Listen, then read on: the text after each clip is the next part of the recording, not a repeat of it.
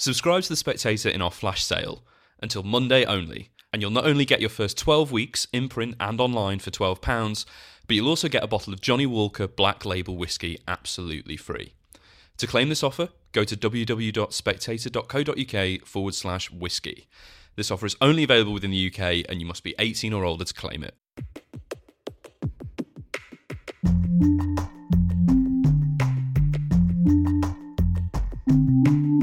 Hello and welcome to the Edition podcast from The Spectator.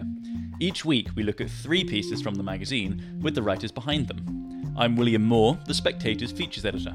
And I'm Lara, The Spectator's executive editor. On this week's episode, we'll be asking whether Israel can rely on its allies, debating whether AI is the future of fiction, and learning about the pitfalls of dating widowers. First up, Anshel Pfeffer writes The Spectator's cover story this week, and he voices concern that support from Israel's allies might begin to waver if Israel doesn't develop a viable plan for after the war finishes. Paul Wood, former BBC foreign correspondent, and Dennis Ross, former Middle East coordinator under President Clinton and an advisor to President Obama, joins me now. Paul, can you start by, first of all, bringing listeners up to speed with the state of the conflict as it stands? Yeah, not to take your airtime, Mr. Ross. I'm just going to set the scene very quickly, perhaps pose a few questions for you. But to answer Lara's question, it looks as if there's going to be a deal for the hostages, and the apparent terms of that deal are very revealing. Israel may have to release as few as 150 Hamas prisoners in return for 50 of the hostages or the captives. That, I think, shows the relative weakness of Hamas in this. If you cast your mind back to when Benjamin Netanyahu, in a previous incarnation as Prime Minister, had to trade 1,000 prisoners for one captive, Gilad Shalit, I think Hamas is desperate for a ceasefire. Obviously, Israel desperate not to give them a ceasefire, but stuck over the issue of hostages. What I find interesting, and we've got Dennis Ross to tell us perhaps a bit more about this, is the extent to which the private and even the public messaging from the United States now is less and less supportive of Israel. Israel always starts off these operations with a lot of international sympathy because of whatever has provoked it, and much more sympathy because of the size of the atrocity a month ago, the October the 7th pogrom. But that's been ebbing away with every Palestinian life that's taken in Gaza, 11 or 12,000 now, as many as 5,000 children. And Dennis Ross has been in the middle of these discussions in previous US administrations. I'd like to know just what's being said privately. I think that the support that Israel absolutely depends on from the United States is at risk over the way that it's fighting its war in Gaza. Look, I think it's a good question. In many ways, you have to look at President Biden. He has been emotionally committed to Israel for a long time. He takes a trip to Israel to become the first American president to go to Israel during a war.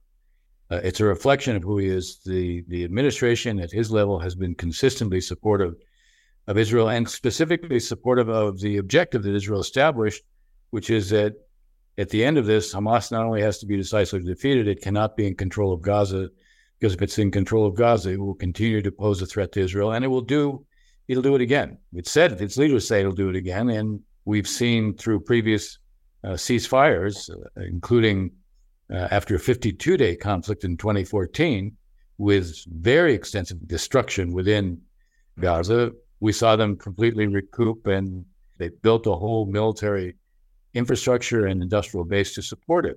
So you have, from President Biden, a very strong level of public support. I do think where there's been an evolution, and to be fair, it's an evolution. I wouldn't say it's a dramatic change, but it's an evolution.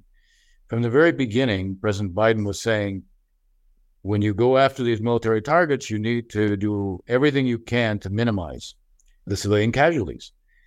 I think what we're seeing is more emphasis put on that because of the realities of what has taken place in this conflict. Palestinians in Gaza have paid a terrible price.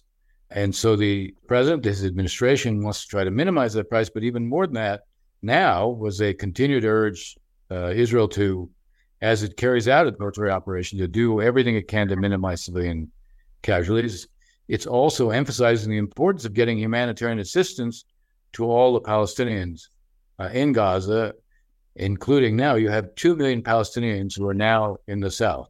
Israel emphasized, dropped leaflets, made phone calls, urged Palestinians in the northern part of Gaza to go to the south.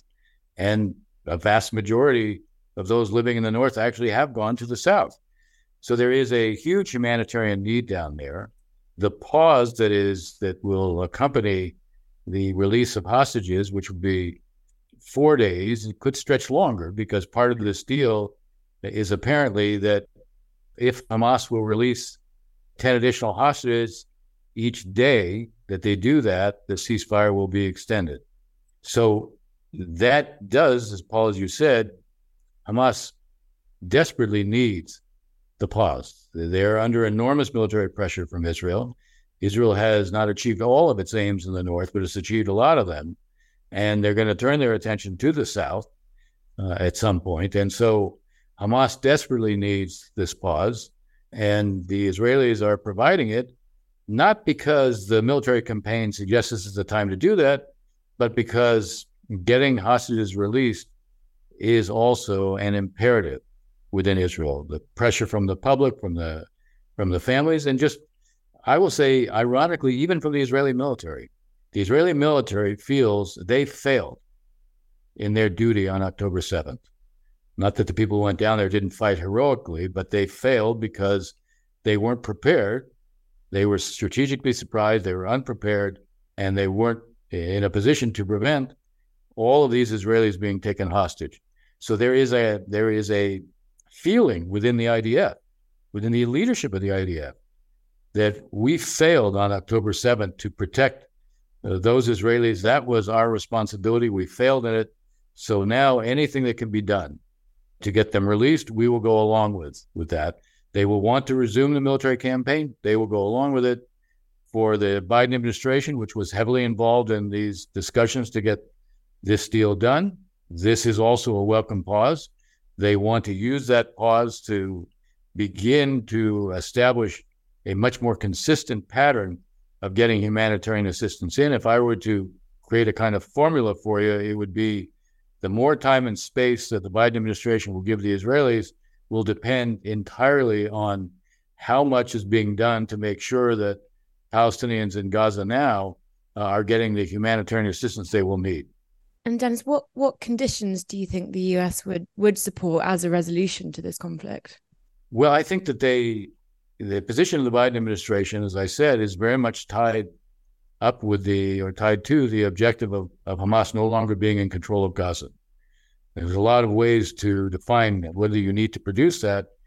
One is the military wherewithal, the military infrastructure, the military industrial base is all largely destroyed.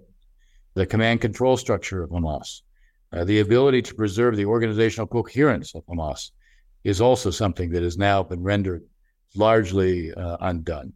It doesn't mean that every Hamas member, every Hamas has to be eradicated. That's not what this is about. If they have no leadership, if they have no real organization, they're not in a position necessarily to prevent some kind of interim administration backed by the international community from coming into being.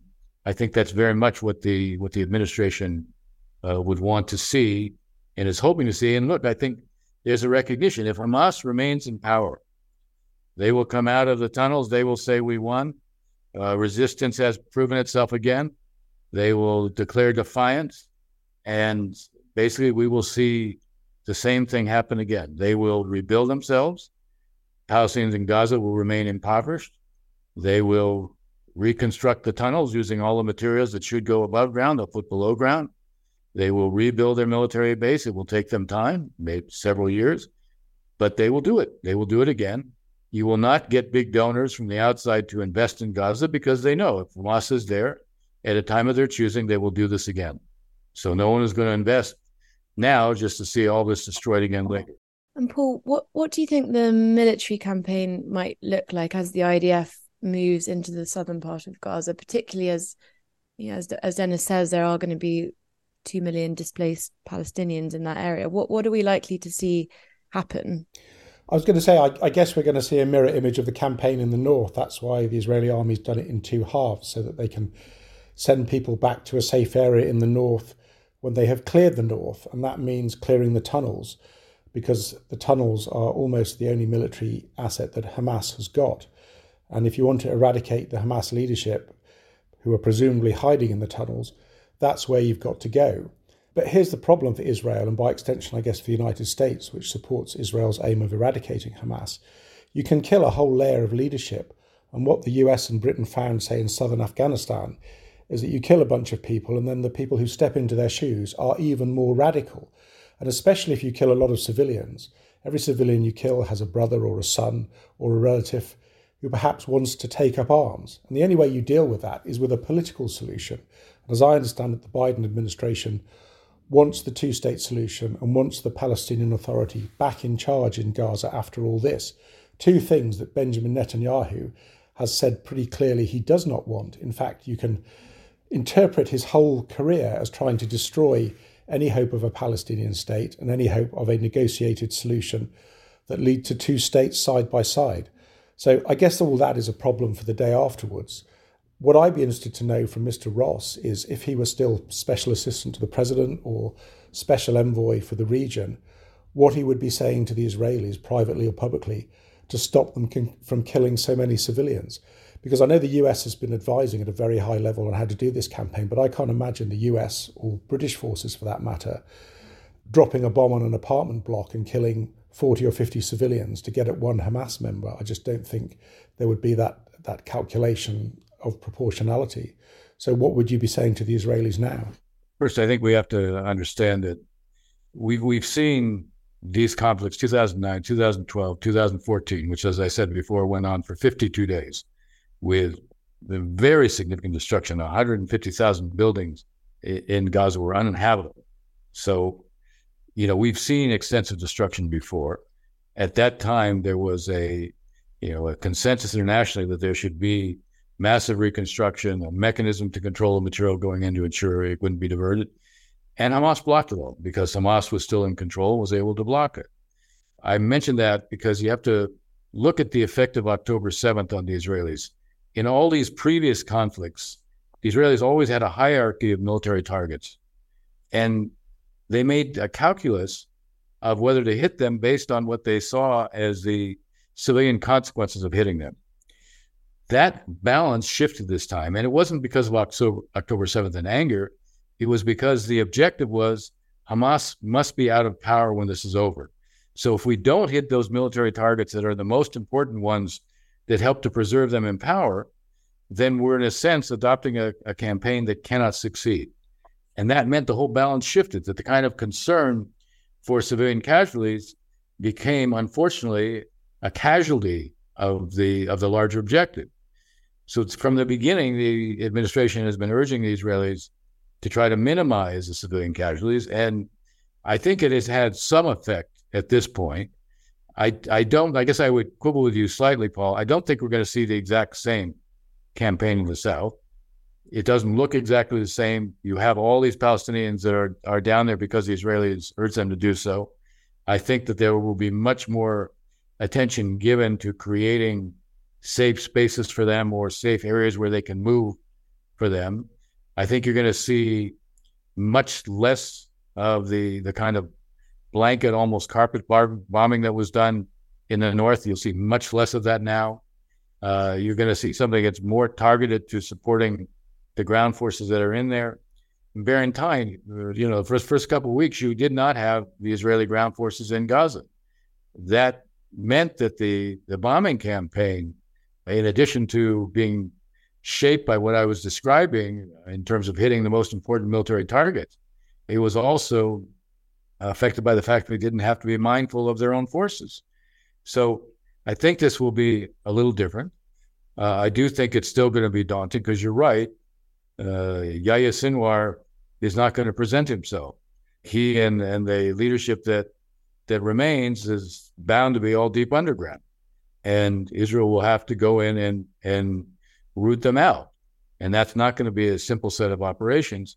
But what they were doing in Gaza City, in Jabalia, in the the other refugee camps there. These were all complicated operations. They demonstrated, I think, in ways that the administration actually had not anticipated. The administration, before the Israelis went in, was cautioning them on a ground operation, explaining to them, look, this is going to be like Fallujah. And the Israelis were saying, look, Fallujah was 6,000 miles from you. This is right next door.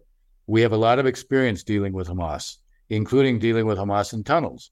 This is not new to us. What we've seen is that the Israelis, in a kind of systematic way, have been rooting out that military infrastructure, taking command of most of the command posts in Gaza City. But still, they still have work to do. They're being able to deal with 300 miles of tunnels underground is a daunting task from a variety of standpoints. And they still have to deal with some of the Hamas fighters popping out of the tunnels and then popping back in. So there still is work to be done in the north. They will face, big challenges in the south, but I think they're a little bit different than what they faced in the north. You mentioned Fallujah. I happen to have been in Fallujah for the second battle. I was embedded with a US Marine battalion. The big difference there was that US forces, over a period of months and certainly weeks before the battle, gave civilians an opportunity to leave the battlefield altogether. It was almost an empty battlefield, which means radically different tactics when there are not civilians in the way. There are still many, many civilians in the south of Gaza, which would make the idea, and it's good if it happens, as you say, if there were to be a safe area, but very difficult to police a safe area. These were mooted at various times in Syria, and of course you get the problem, how do you stop the fighters from going into the safe area, pretending they're civilians? Or how do you stop them going in with weapons and then shelling you or sending rockets from the safe area? Safe areas only work if somebody's policing it, and that can only be Israel, but I can't imagine Egypt cooperating in that. And I say all that in the context of the claim from the Palestinians that a third of those killed have been killed in the south, where Israel has been instructing people to go. So I think that the challenge to the United States still is to reduce the civilian casualties and then to think about the day afterwards. One of the things that President Biden said at the outset of Israel's operations is don't make the same mistakes as we did after 9/11. One of those mistakes was not to plan things, not to think, as General Petraeus said, how does this end? So for all those reasons, I feel very pessimistic about the outcome of this. I don't know whether Mr. Ross would agree with any of that. Look, I think the question becomes, do you accept an outcome where Hamas is still in control? Because if you do, then we know this will happen again. If you do, then there's no possibility of moving towards peace at all because they are intent on blocking it. With Hamas, this is not about ending occupation, it's about ending Israel. They will continue to do whatever they can to frustrate any move towards peace. And you're going to find a lot of those Arab states that were contemplating doing more with Israel will be more on the defensive because if Hamas emerges from this and the image is that somehow they survived, therefore they won, that means you're going to give a boost to this ideology of rejection. So it's really, if this is a campaign, which I'll grant is difficult, but by the same token, if the conclusion is it can't be successful, then you're also saying we can talk all we want about two states. There's no possibility it can happen. Israelis in a circumstance where Hamas is still in control of Gaza, you're going to have a difficult time repopulating the southern part of Israel, and there will be no Israeli government. And I believe, by the way, the aftermath of all this, we're going to see a new political reality in Israel. There will be a political reckoning in Israel, and we'll see a new political reality. There'll be a debate on what the future with the Palestinians should be. If Hamas is still in power, you're going to have an Israeli government incapable of doing anything on the peace issue. You won't have a Palestinian partner because Hamas will be the dominant force among Palestinians. So I accept that this is very difficult, but I also think, and I put the premium on the Israelis. They have established an objective which I understand. I understand the imperative of achieving it. I understand the consequences of not achieving it.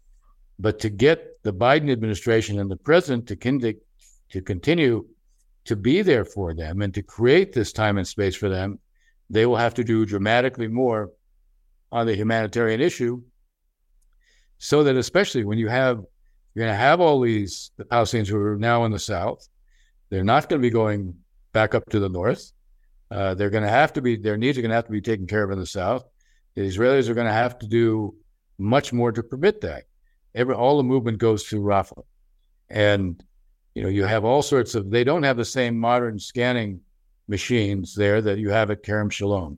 There is a kind of Israeli political consensus on not having assistance go directly from Israel into Gaza. In an ironic way, if you use the scanning machines for trucks that even could come out of Egypt to go through Kerem Shalom and back to Egypt and back to Rafah, it adds a little bit of time, but far less than the bottleneck that exists right now in terms of having to check every single truck at Rafah. So Israel will have to recognize that for it to have what it needs to be able to deal with its strategic objective and imperative, it's going to need to create much greater access and movement of humanitarian goods. The day after, look, when the president talks about the Palestinian Authority going back to Gaza, he doesn't say now. If you look carefully at his words, he said ultimately. And I'll tell you, this is coming from the Arab states are pushing in a way they have not pushed before for reform and revitalization of the PA. They know that it's lost all credibility. They know its governance is terrible. They know it's basically characterized by corruption. And they know that has to be overhauled. They also know it's been done before. In 2007, when the Bush administration, President Bush, organized all the donors, they went to Abu Mazen, Mahmoud Abbas, and said, you need to clean things up or we're not going to provide assistance. You need to appoint Salam Fayyad as the prime minister, and he has to be empowered to clean things up. And that was done. And you're going to need something similar to happen now. And over a period of, let's say, 12 to 24 months, you could see a retooling of the PA, and you could see under those circumstances the PA coming back into Gaza. The Arab states want to see a political reunification of Gaza and the West Bank, not under Hamas. They want, whatever they're saying publicly, privately, because you noted privately, they want to see Hamas lose because they understand the consequences of it not doing so. But they want two states to be the political horizon. They want to see commitments to it.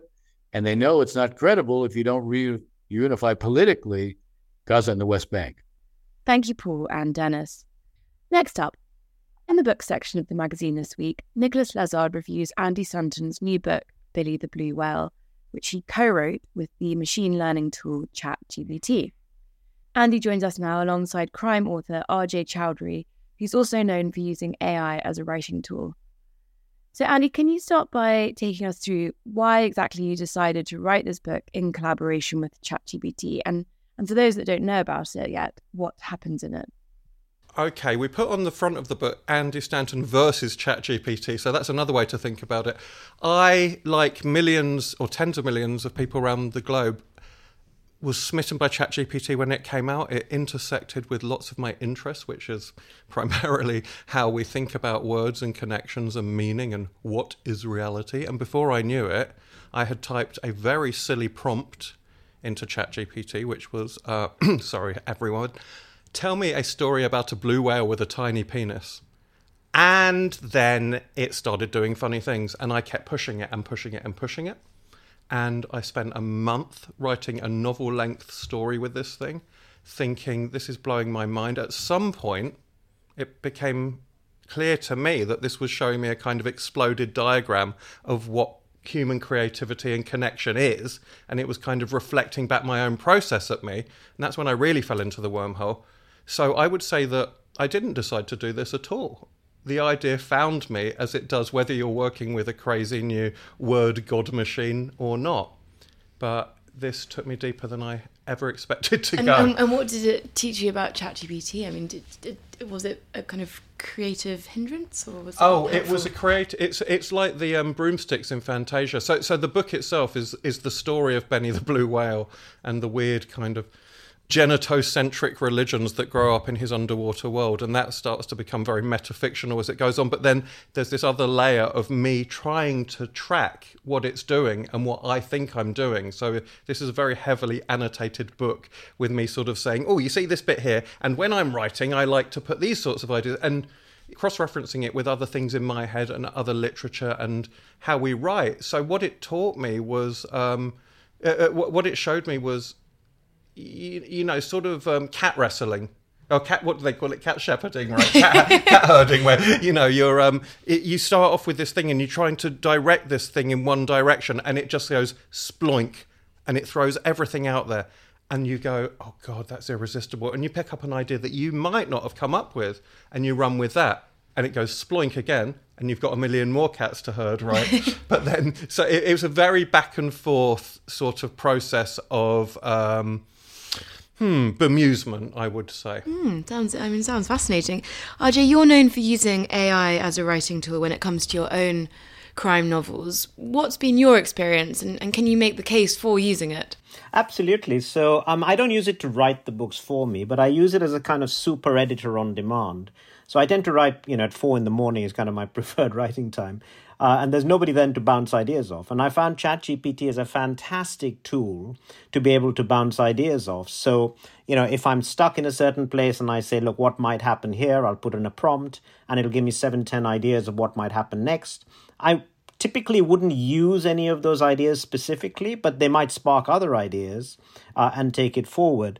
And I've got a second use I've started using it for, which is even more exciting for me. So I wrote a children's book about 5-6 years ago. And I've always wanted to do a graphic novel, but I've never known how to do one. So I've actually now teamed up with an illustrator, and she's doing the panels for the graphic novel using Midjourney, and she then kind of edits them. But I wasn't quite sure, well, how do I translate my book into a graphic novel? So I literally took the first chapter, put it into ChatGPT, and said, give me the outline for a graphic novel based on this chapter. And it came back with, right, first panel, this should be the image, this should be the text. Second panel, this should be the image, this should be the text. And it was fantastic. And it took me about 50% of the way where I needed to go to. Then the other 50% was kind of me. So it works brilliantly well as a co-pilot, co-writer, whatever you want to call it. And are you upfront with your readers and your audience about the fact that you use ChatGPT? For the graphic novel, I absolutely will be. For the other books, it's no different from my having a conversation with my wife or a conversation with my editor. It's pretty much exactly the same thing, So if I'm stuck with something, I'll often go to my wife and say, hey, listen, my character's in this situation. Give me a few ideas. And she'll throw a few ideas out. And then I'll kind of run with them. So it doesn't write it for me. The words are my own. The characters are my own. But it's a really good thought partner. So for something like that, I have no problem saying I used it for something like that. But frankly, to my mind, it's, we've been using spell check and grammar check and stuff like that for years. And to me, this is just taking it to the next stage. And were you surprised by any of the choices that the AI made? I mean, you speak in the book about the inspired choice of the name Benny. Take us through that and why, what decisions you kind of were impressed by. Okay, well, ChatGPT will basically yes and you, right, which is a term I learned from improvisation. It will you'll sort of say, oh, is that right? The character you just told me about ran a sweet shop, and he'll go, oh yeah, and it will sort of basically build on what you give it, right, which is very alluring when working with it in the way I did and being sort of beguiled by it to begin with and thinking, oh my God, the story's going really well because it seems to be agreeing with me, right? Which is, it's sort of like a confirmation bias, And I'm going, oh, the story's definitely on track because it's telling me it's working, right? What I'm really doing is picking out the bits that I like and forgetting about the other bits. Every so often, and I would say certainly at the start of the story, it made a few choices that accidentally tickled me. And I thought, this is a great story. Tell me a story about a blue whale. Oh, Benny the Blue Whale. I love the name. It's funny. It's a big, broad, cartoonish name.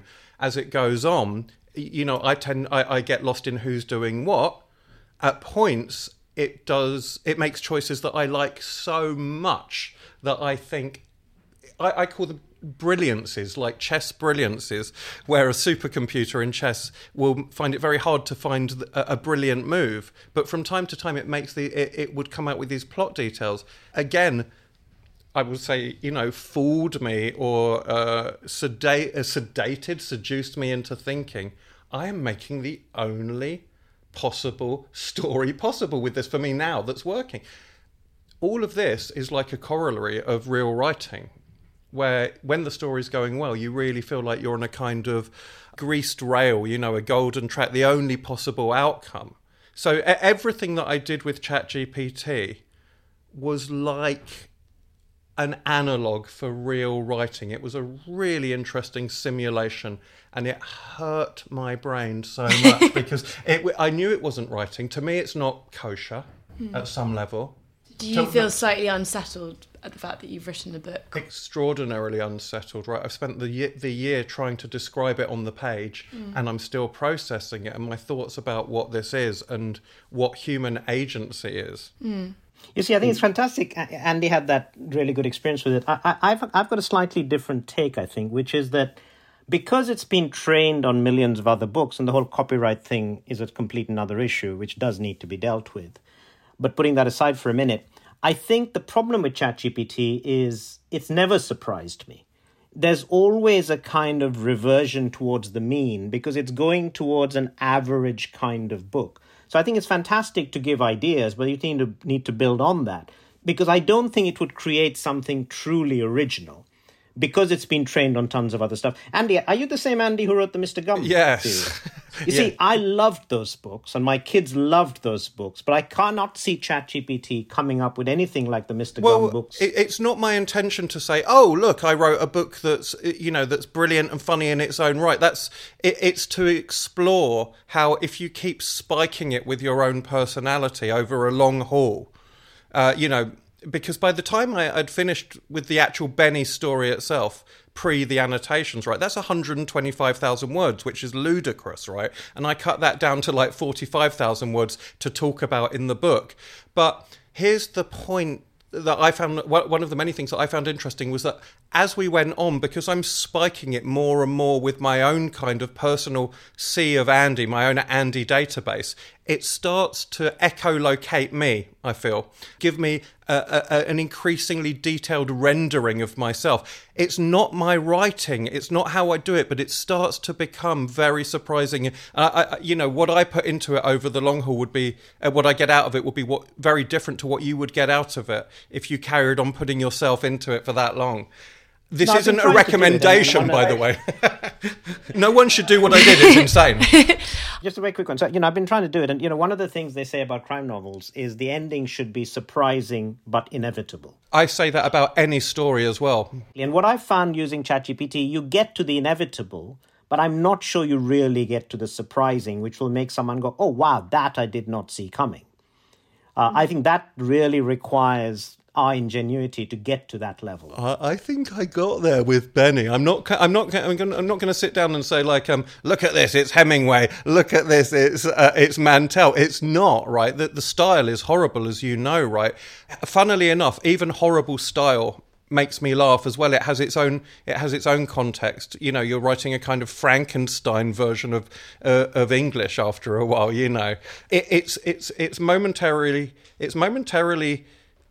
Sort of great moment. It's momentarily great moments. I can't even speak English now. You see what it's done to my brain. It's occasional moments of what I call brilliance really stand out and they're very funny. But it's kind of erosion of meaning and elision of actual sanity. I find that interesting as well, but I'm probably at that point using it as self-therapy, I would say.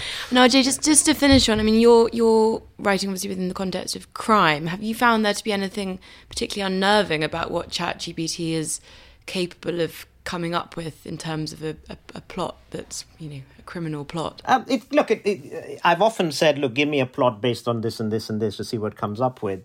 And it's come up with some interesting ideas, but I always have to then... I would say they end up being about 45%, 40% there.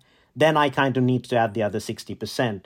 But because ChatGPT has been done in such a way that it tries to avoid anything that's deeply criminal or deeply pornographic.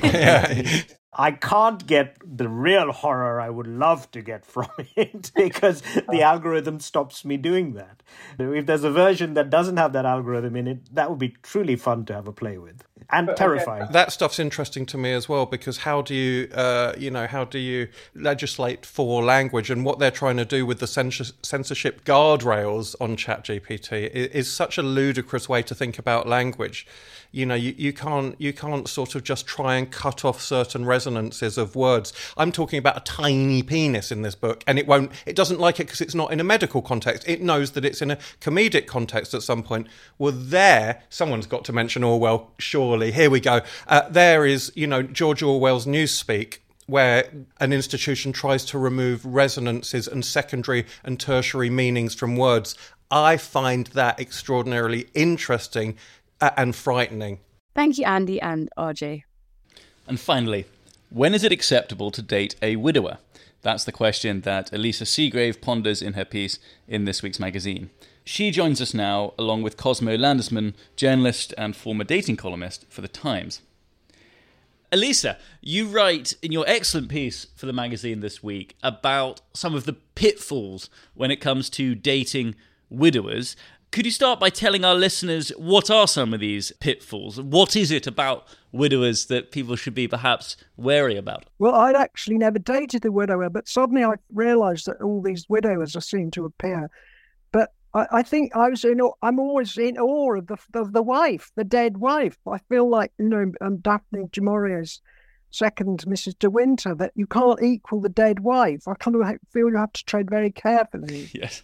You're in competition with a dead person. I think James Joyce wrote a very good short story about this called The Dead. I think it's about that.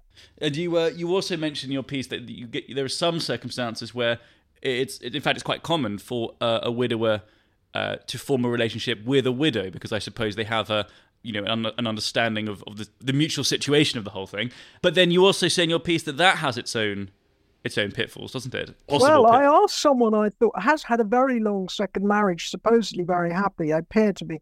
They were both widowed, rather young, and I thought everything had gone very smoothly. But no, she told me on phone that he'd been a widower for 6 years. She'd only been one less than a year. I remember her children were rather annoyed. They thought, like Hamlet, particularly one of his sons, she was marrying far too fast. And then she admitted to me the other day it had been too fast because she was still a grieving widow, and the widower had 6 years. His wife died ago, wanted to move on and have rather fun. And Cosmo, what about you? Have you ever dated a widow? I have, yes, disastrously. My problem was that her bedroom was kind of a shrine to her ex-husband with all these fabulous photos of all his great accomplishments.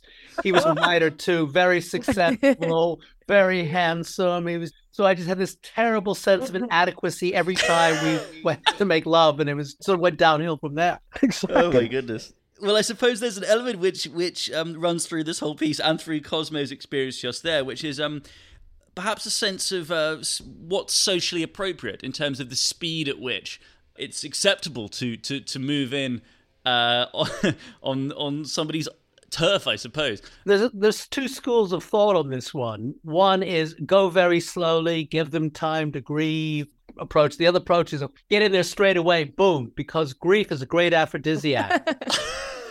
There's a great sense of urgency. Life is short. You crave physical contact. It's things like that. But aren't you worried, Cosmo? I mean, Elisa mentions in her piece the sort of worry about being, as she puts it, indecently pushy. So, no, that's never bothered me. Yeah. I did. It's indecently pushy who find true love in this world. I hate to say it. And Elisa, you conclude your piece by actually saying that rather than a widower, you found canine company more comforting. Can you tell us about that? Well, I had my other dog for 17 years, and so I haven't had one for nearly 2 years, but suddenly this dog's appeared. She's only been here 2 days. I've already got a new lease of life, because it made me, it's a bit depressing. All these friends of mine are ill. Some of them have died. So it's made me sort of feel very young again. And maybe my main relationship with my other dog was my main relationship. I had affairs, but the dog was perhaps my main relationship. There's nothing worse than having to compete with an ex-husband as an ex-dog as well. That's a really difficult one. Yes, women tend to do this, bond more with the dogs. That's true. I've heard men say that. One of the other possible pitfalls that you mentioned, Elisa, in your piece, it's not just the fear of seeming indecently pushy.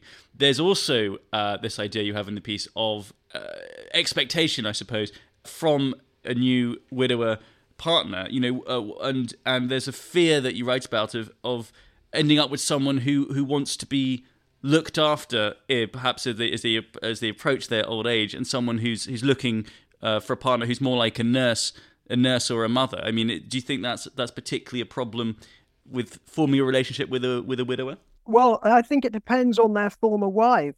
If you don't know the former wives, you don't really know what sort of type of relationship. But some of these men obviously have had wives who've looked after them, done all the practical things, that kind of thing. So yes, it would be very difficult to match that. And Cosmo, just finally, I mean, after your own experience dating a widow, do you think you'd ever go there again, or has it put you off for life? Well, it would depend on the person. I generally think that it's best to avoid that particular area. That it's emotionally too complex. It's a minefield, so I wouldn't do it again myself. Yeah. And Elisa, you say you yourself have not dated widowers because you see some of these possible problems that may arise. But presumably, if the right chap came along, you wouldn't hold the fact that he's a widower against him, would you? No, I think one of them might be appearing at a Christmas party. But I mean, I also have this fear. Another woman may well have come in on the fast lane, and he'll be appearing with her. Elisa, you've got to be a little more pushy. Yeah. You've got to be like me. Cosmo. Excellent. Well, Elisa and Cosmo, thank you very much indeed for joining us. Thank you. Thank you very much. And that's it for this week. As ever, if you've enjoyed the podcast, pick up a copy of the Spectator magazine to read all the stories in full. I'm William Moore. And I'm Lara Prendergast, and we hope you'll join us again next week.